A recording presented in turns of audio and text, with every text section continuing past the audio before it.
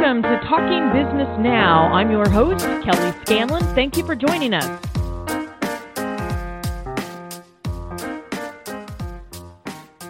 Welcome to Talking Business Now. I'm your host, Kelly Scanlon. We're talking business now with Ray Zinn. He's the longest-serving CEO of a publicly traded company in Silicon Valley. Here's Ray's take on why companies fail. And these are startups that we know from statistics that 9 out of 10 companies fail after 3 years because they don't live within their budget. And so it's not rocket science. Ray's philosophy on decision making. Being indecisive is being lazy. And how to deal with mistakes. Have no regrets. Have nothing in your life that you regret. Okay? Don't regret anything. We all make mistakes. Every one of us makes mistakes. And so it's not the mistake that hurts. It's not correcting it that hurts. We'll hear more from Ray right after this message from our sponsor. Would you like to position your company as an industry thought leader, increase engagement, and build credibility with prospects and clients? Establish your influence as a trusted resource? InteroBang Solutions offers full-service writing and publishing solutions that deliver your company's messages with a bang. You can count on us to provide turnkey solutions that support your existing marketing and communication staff, or act as your full-service outsourced partner. InteroBang Solutions, providing custom writing, editing, and publishing solutions. Call 913-676-7272 or visit www.interobanksolutions.com. That's 913-676-7272 or www.interobanksolutions.com.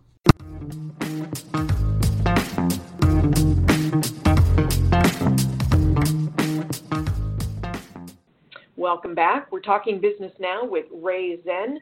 Ray is an inventor, entrepreneur, and the longest-serving CEO of a publicly traded company in Silicon Valley. He's best known for co-founding the semiconductor company Micrel, which was acquired by Microchip in 2015. The company, it provides essential components for smartphones, consumer electronics, and enterprise networks.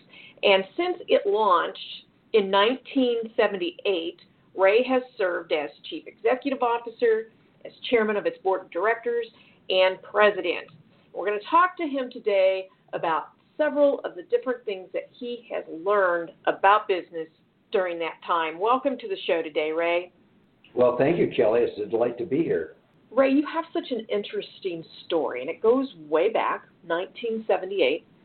So we're talking about really the wild, wild west days of Silicon Valley. Tell us about the launch of Micrel and what the environment was there in Silicon Valley at the time.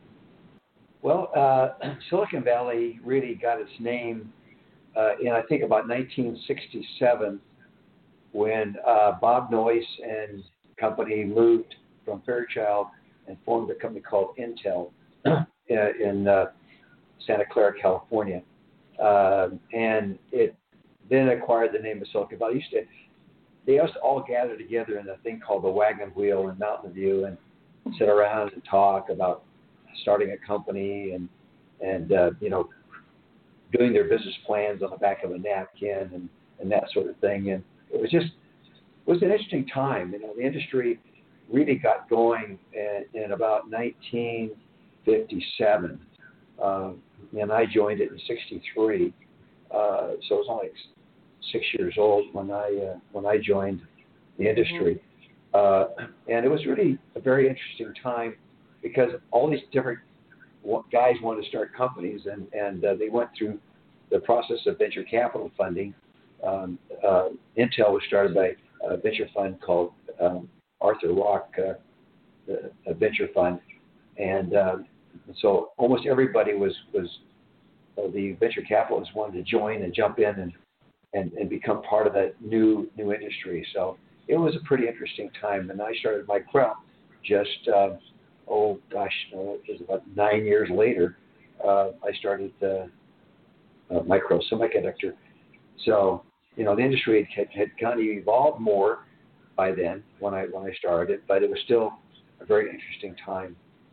One of the things that I found fascinating about your story, Ray, is that you didn't take venture capital. And you just mentioned earlier in the interview that other companies were doing that. And really, it seemed to be the mindset at that time that you needed venture capital to even get started. But you not only didn't take it, you led Micrel profitably through many major downturns. You were profitable from day one. In fact, I think you led them through 8 downturns in the global chips market while remaining profitable. A lot of your competitors and others in the industry didn't even make it through one downturn. So one, why did you decide to make a go of it without venture capital? And two, how did you manage to lead Micrel through all those downturns, all the while being profitable?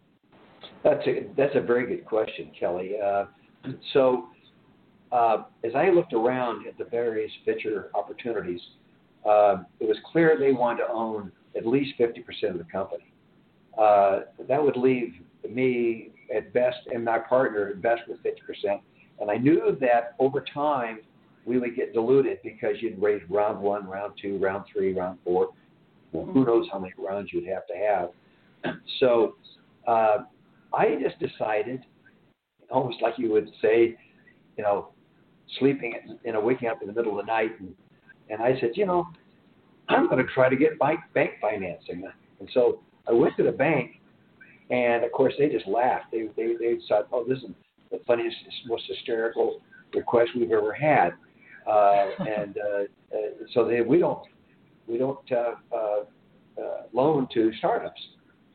And so that began a conversation as to why. And to make a long story short, they finally agreed to loan me the money, but it had to be on a very strict and onerous basis, meaning that I had to be profitable from day one. Now that was an interesting shock for me, because how do I start a company in this kind of industry with being profitable from day one?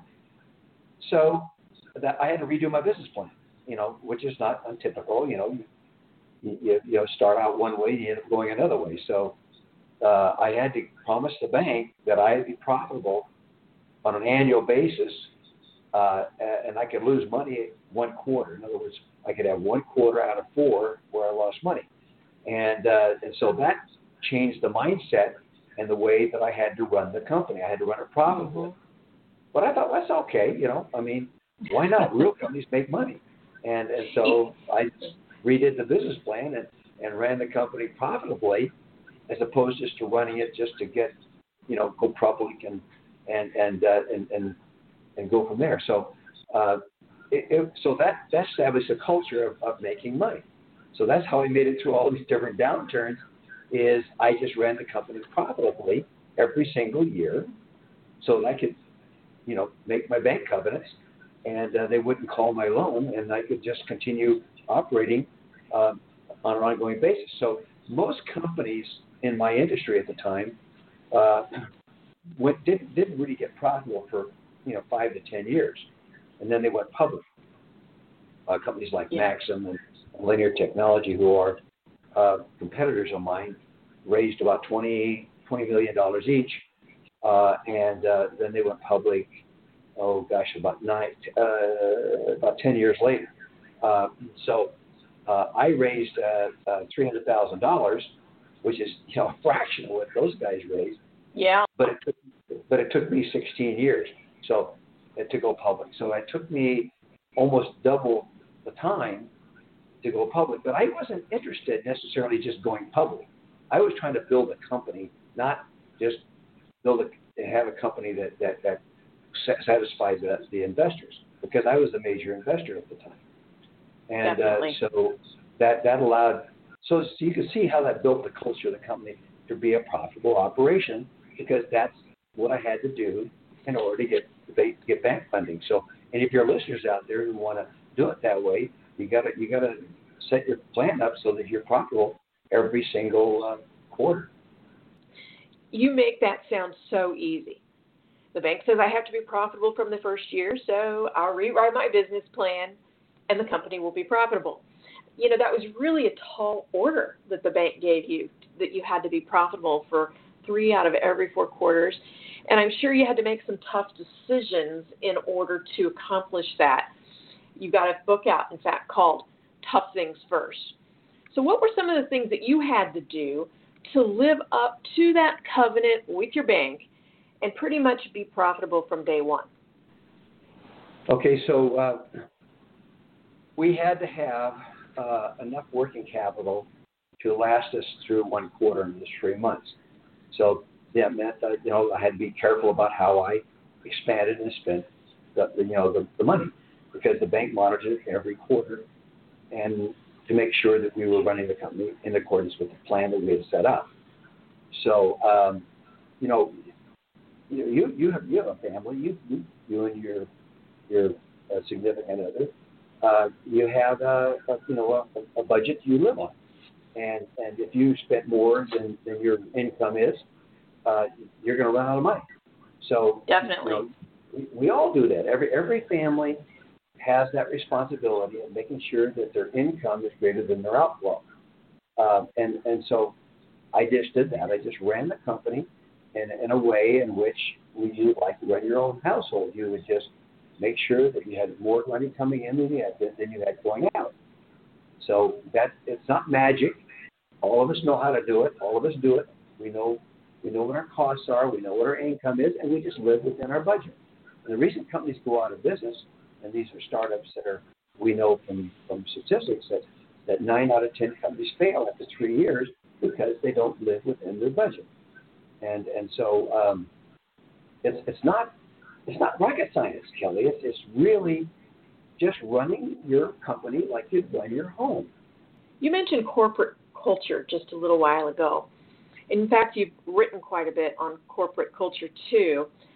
But when I think about Silicon Valley and some of the news that's been coming out more recently about some of the CEOs and their corporate cultures, a lot of that's been really negative. So how did you manage to avoid that with Micrel? How is Micrel's culture different? Okay, so that's important, Kelly, and as your listeners are going to understand, the culture of your company or of your family is what keeps it together. And so just like I do in my family, I consider my company just an extension of my family. We had the 4 cultures. The first culture is honesty. The second is integrity. Integrity is doing what's right when no one's watching. The third is dignity of all individuals.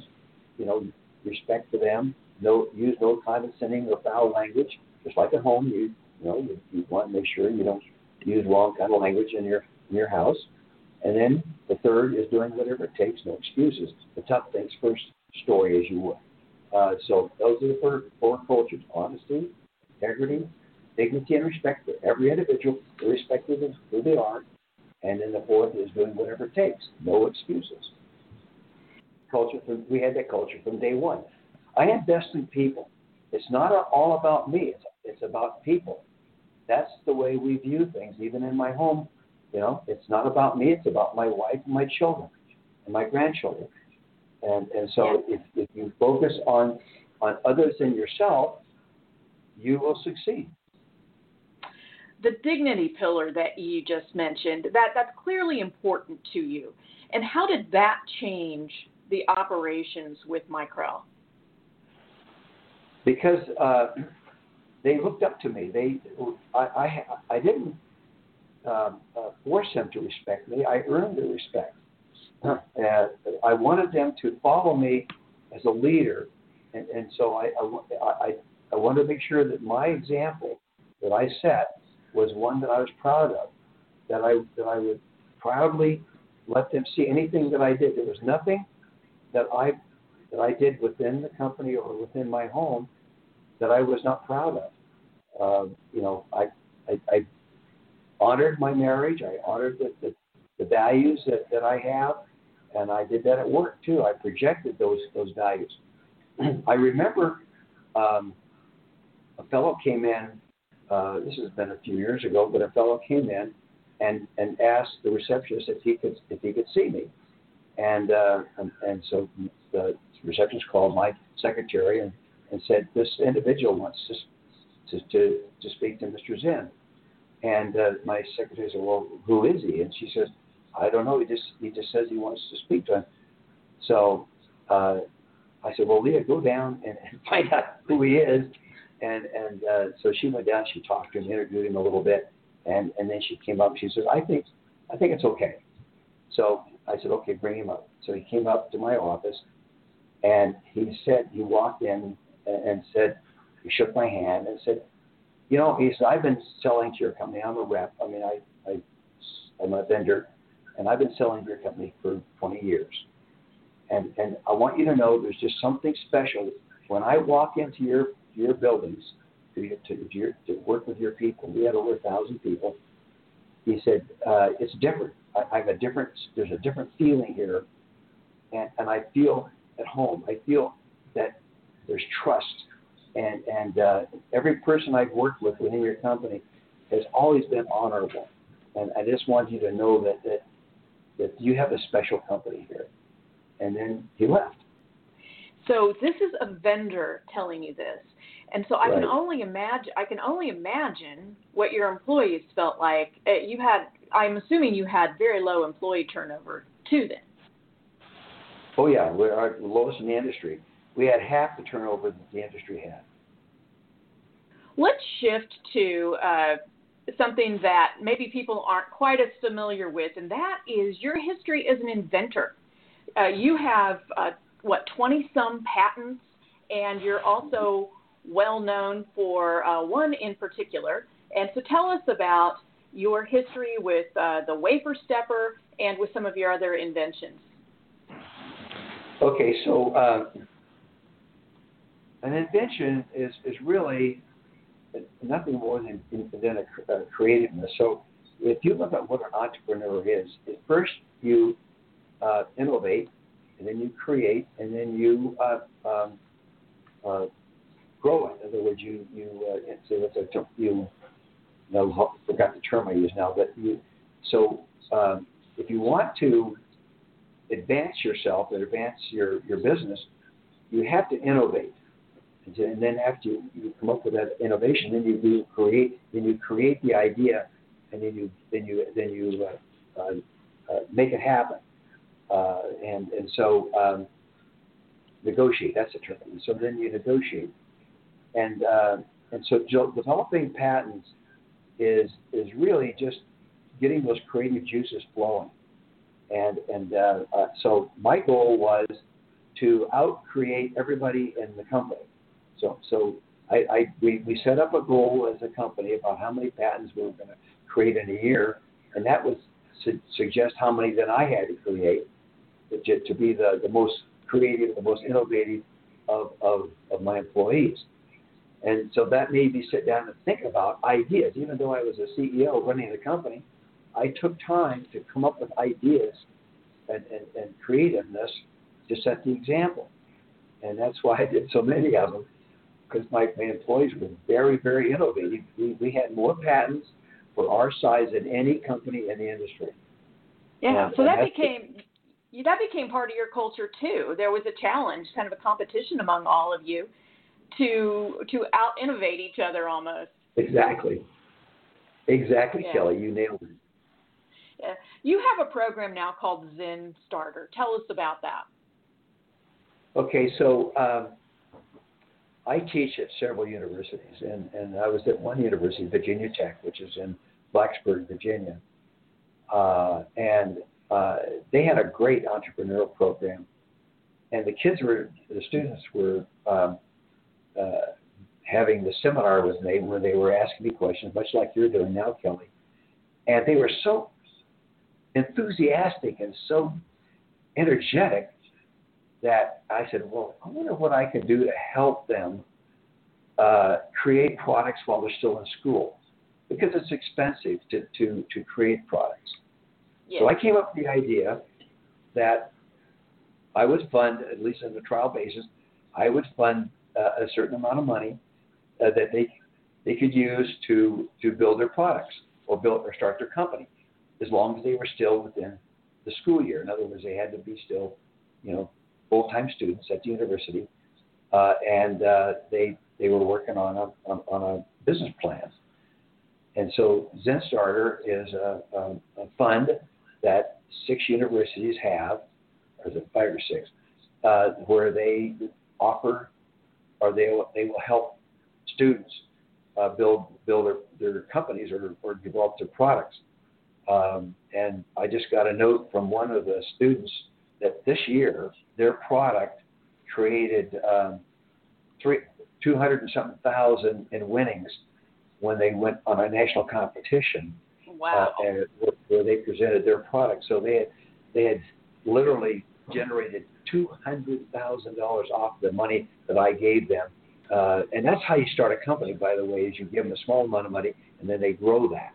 So they took that small amount of money, I think it was like less than $1,000, and they created a little company that generated $200,000 in winnings. Not earnings, but winnings, from their competition. So that's what ZenStarter is. It's like Kickstarter in a way, but it's just for students. It's a learning process. They have to have mentors to help them develop their products. And so each school, if they don't have a mentorship program, then they don't get the funding. You have to have mentorship, and then you have to have a board of directors that looks at all these different ideas, and then they award the money based on who they think is most creative and has the best opportunity to succeed. Yeah, and you can find more information about that program out on your website at toughthingsfirst.com, right? Correct. Yeah, so toughthingsfirst.com. If you're interested in learning more about it, go on out there, and there's a menu item. You can learn more about it. Ray, as we close here, what's your one piece of advice from your book, Tough Things First, that you'd share with our listeners? In fact, I was just having that discussion with my grandson yesterday. Being indecisive is being lazy.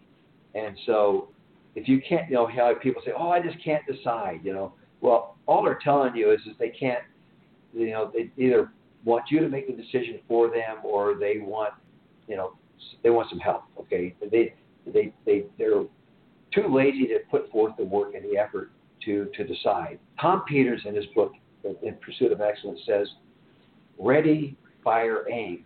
And I never knew what that meant until a friend of mine who knew about the Second World War and how they didn't have all those special weapons that, these intelligent weapons. And so they would shoot and then they would correct. In other words, they would fire for effect. So that's what ready, fire, and then aim. Aim meaning that say, modify your plan. Shoot high, you're a little high, a little low, and so forth. And so that's called, firing for effect, or ready, aim, ready, fire, aim. Because a lot of business people go ready, aim, and never fire. Okay, they can't make up their minds. So you have to be decisive. And in running a company, being decisive is very, very important. And that means that you have to have the confidence, the passion to move forward. Begin. The rest is easy, is what I say. And a lot of people just don't begin. They just sit around and talk. They never move forward. And until you, as Emerson said, that which you persist in doing becomes easier. Not that the nature of the task is easier, but your ability to perform it becomes easier. And so, just do it. You learn by practicing, whether it be the piano, whether it be singing, whether it be running a company. You have to learn. They call it, medicine. They call it practicing medicine, right? Because those guys are always learning. You're always learning. No, that's great advice, and course corrections along the way, but you just got to begin somewhere. You've also written a book called The Zen of Zen, and it's a fascinating little book with lots of very helpful snippets. Tell us about that book quickly and how we can get a copy of it. Okay, so what I did is I actually post twice a day on my blog as well as on LinkedIn and Facebook, and I had a person come to me and said, how to make a book of that. You just take and consolidate those by subject matter into a book. And I did that, And so they're motivational little snippets, little musings, as I refer to them in the book, that really, the book's about 200 pages, and it has like 500 of these little snippets in them on all these different subjects. And it's something that's real easy to read. It takes, if you did 2 a day just to read them, it would keep you going. It kind of keeps your juices flowing. And you can get the book. It's on Amazon. It's called Zen of Zen, Z-I-N, no, Z-E-N, sorry, Z-E-N of Z-I-N, which is my name. Kind of Zen being the Zen Buddhist. Zen of Zen, that's right. Right. Yeah. And I think they will really, really enjoy it. It's just a fun book to read. It's not hard to follow. It's all subject driven, and I'd be interested in have them, tell me how they like it. Give me comments on Amazon. Sure. So all you listeners out there, go out to Amazon, Zen of Zen. Look it up, and then you can post your comments and your feedback on Amazon, and Ray will take a look at that, and I'm sure he would appreciate it. Thanks a lot for letting us know about that, Ray. So thank you so much for being on the show today, Ray. You can find out more about Ray, about his books at his website, toughthingsfirst.com. And we truly appreciate you for joining us on Talking Business Now. Thank you so much. We also appreciate the support of our sponsor, Interrobang Solutions, which provides writing, editing, and publishing services. Give them a call at 913-676-7272 or visit interrobangsolutions.com. And thank you for tuning in today. Please be sure to join us for the next episode of Talking Business Now.